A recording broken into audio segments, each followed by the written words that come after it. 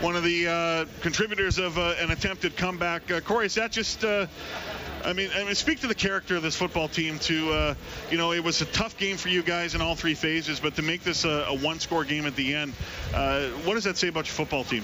You know what? We're a team that doesn't quit. In every battle that we're going through, we have an idea that, in each game we were going to come out with a victory, and we came up a little bit short today, but, the character of this team is great, so it's going to keep on pushing on.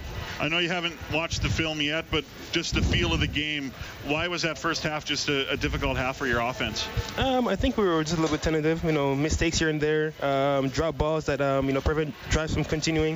I think, once we get everything cleaned up, guys back, we'll be all right. Drop balls on offense, missed tackles on defense, very uncharacteristic of your team this year. Right. Usually we're a sound team in all phases. Like I said, there's mistakes that really hindered us and kept us from, coming out with a win today. You're 7-1 now, and man, there's just no room for error in the West Division. Winnipeg goes to 6-2. You got to wait out what Calgary does tomorrow night. All sets up a game where you got to come back and be better next week against Saskatchewan. No, definitely. We're in a division that's really tight. Let's give Winnipeg credit. That with Matt Nichols at the helm, they're a really good team.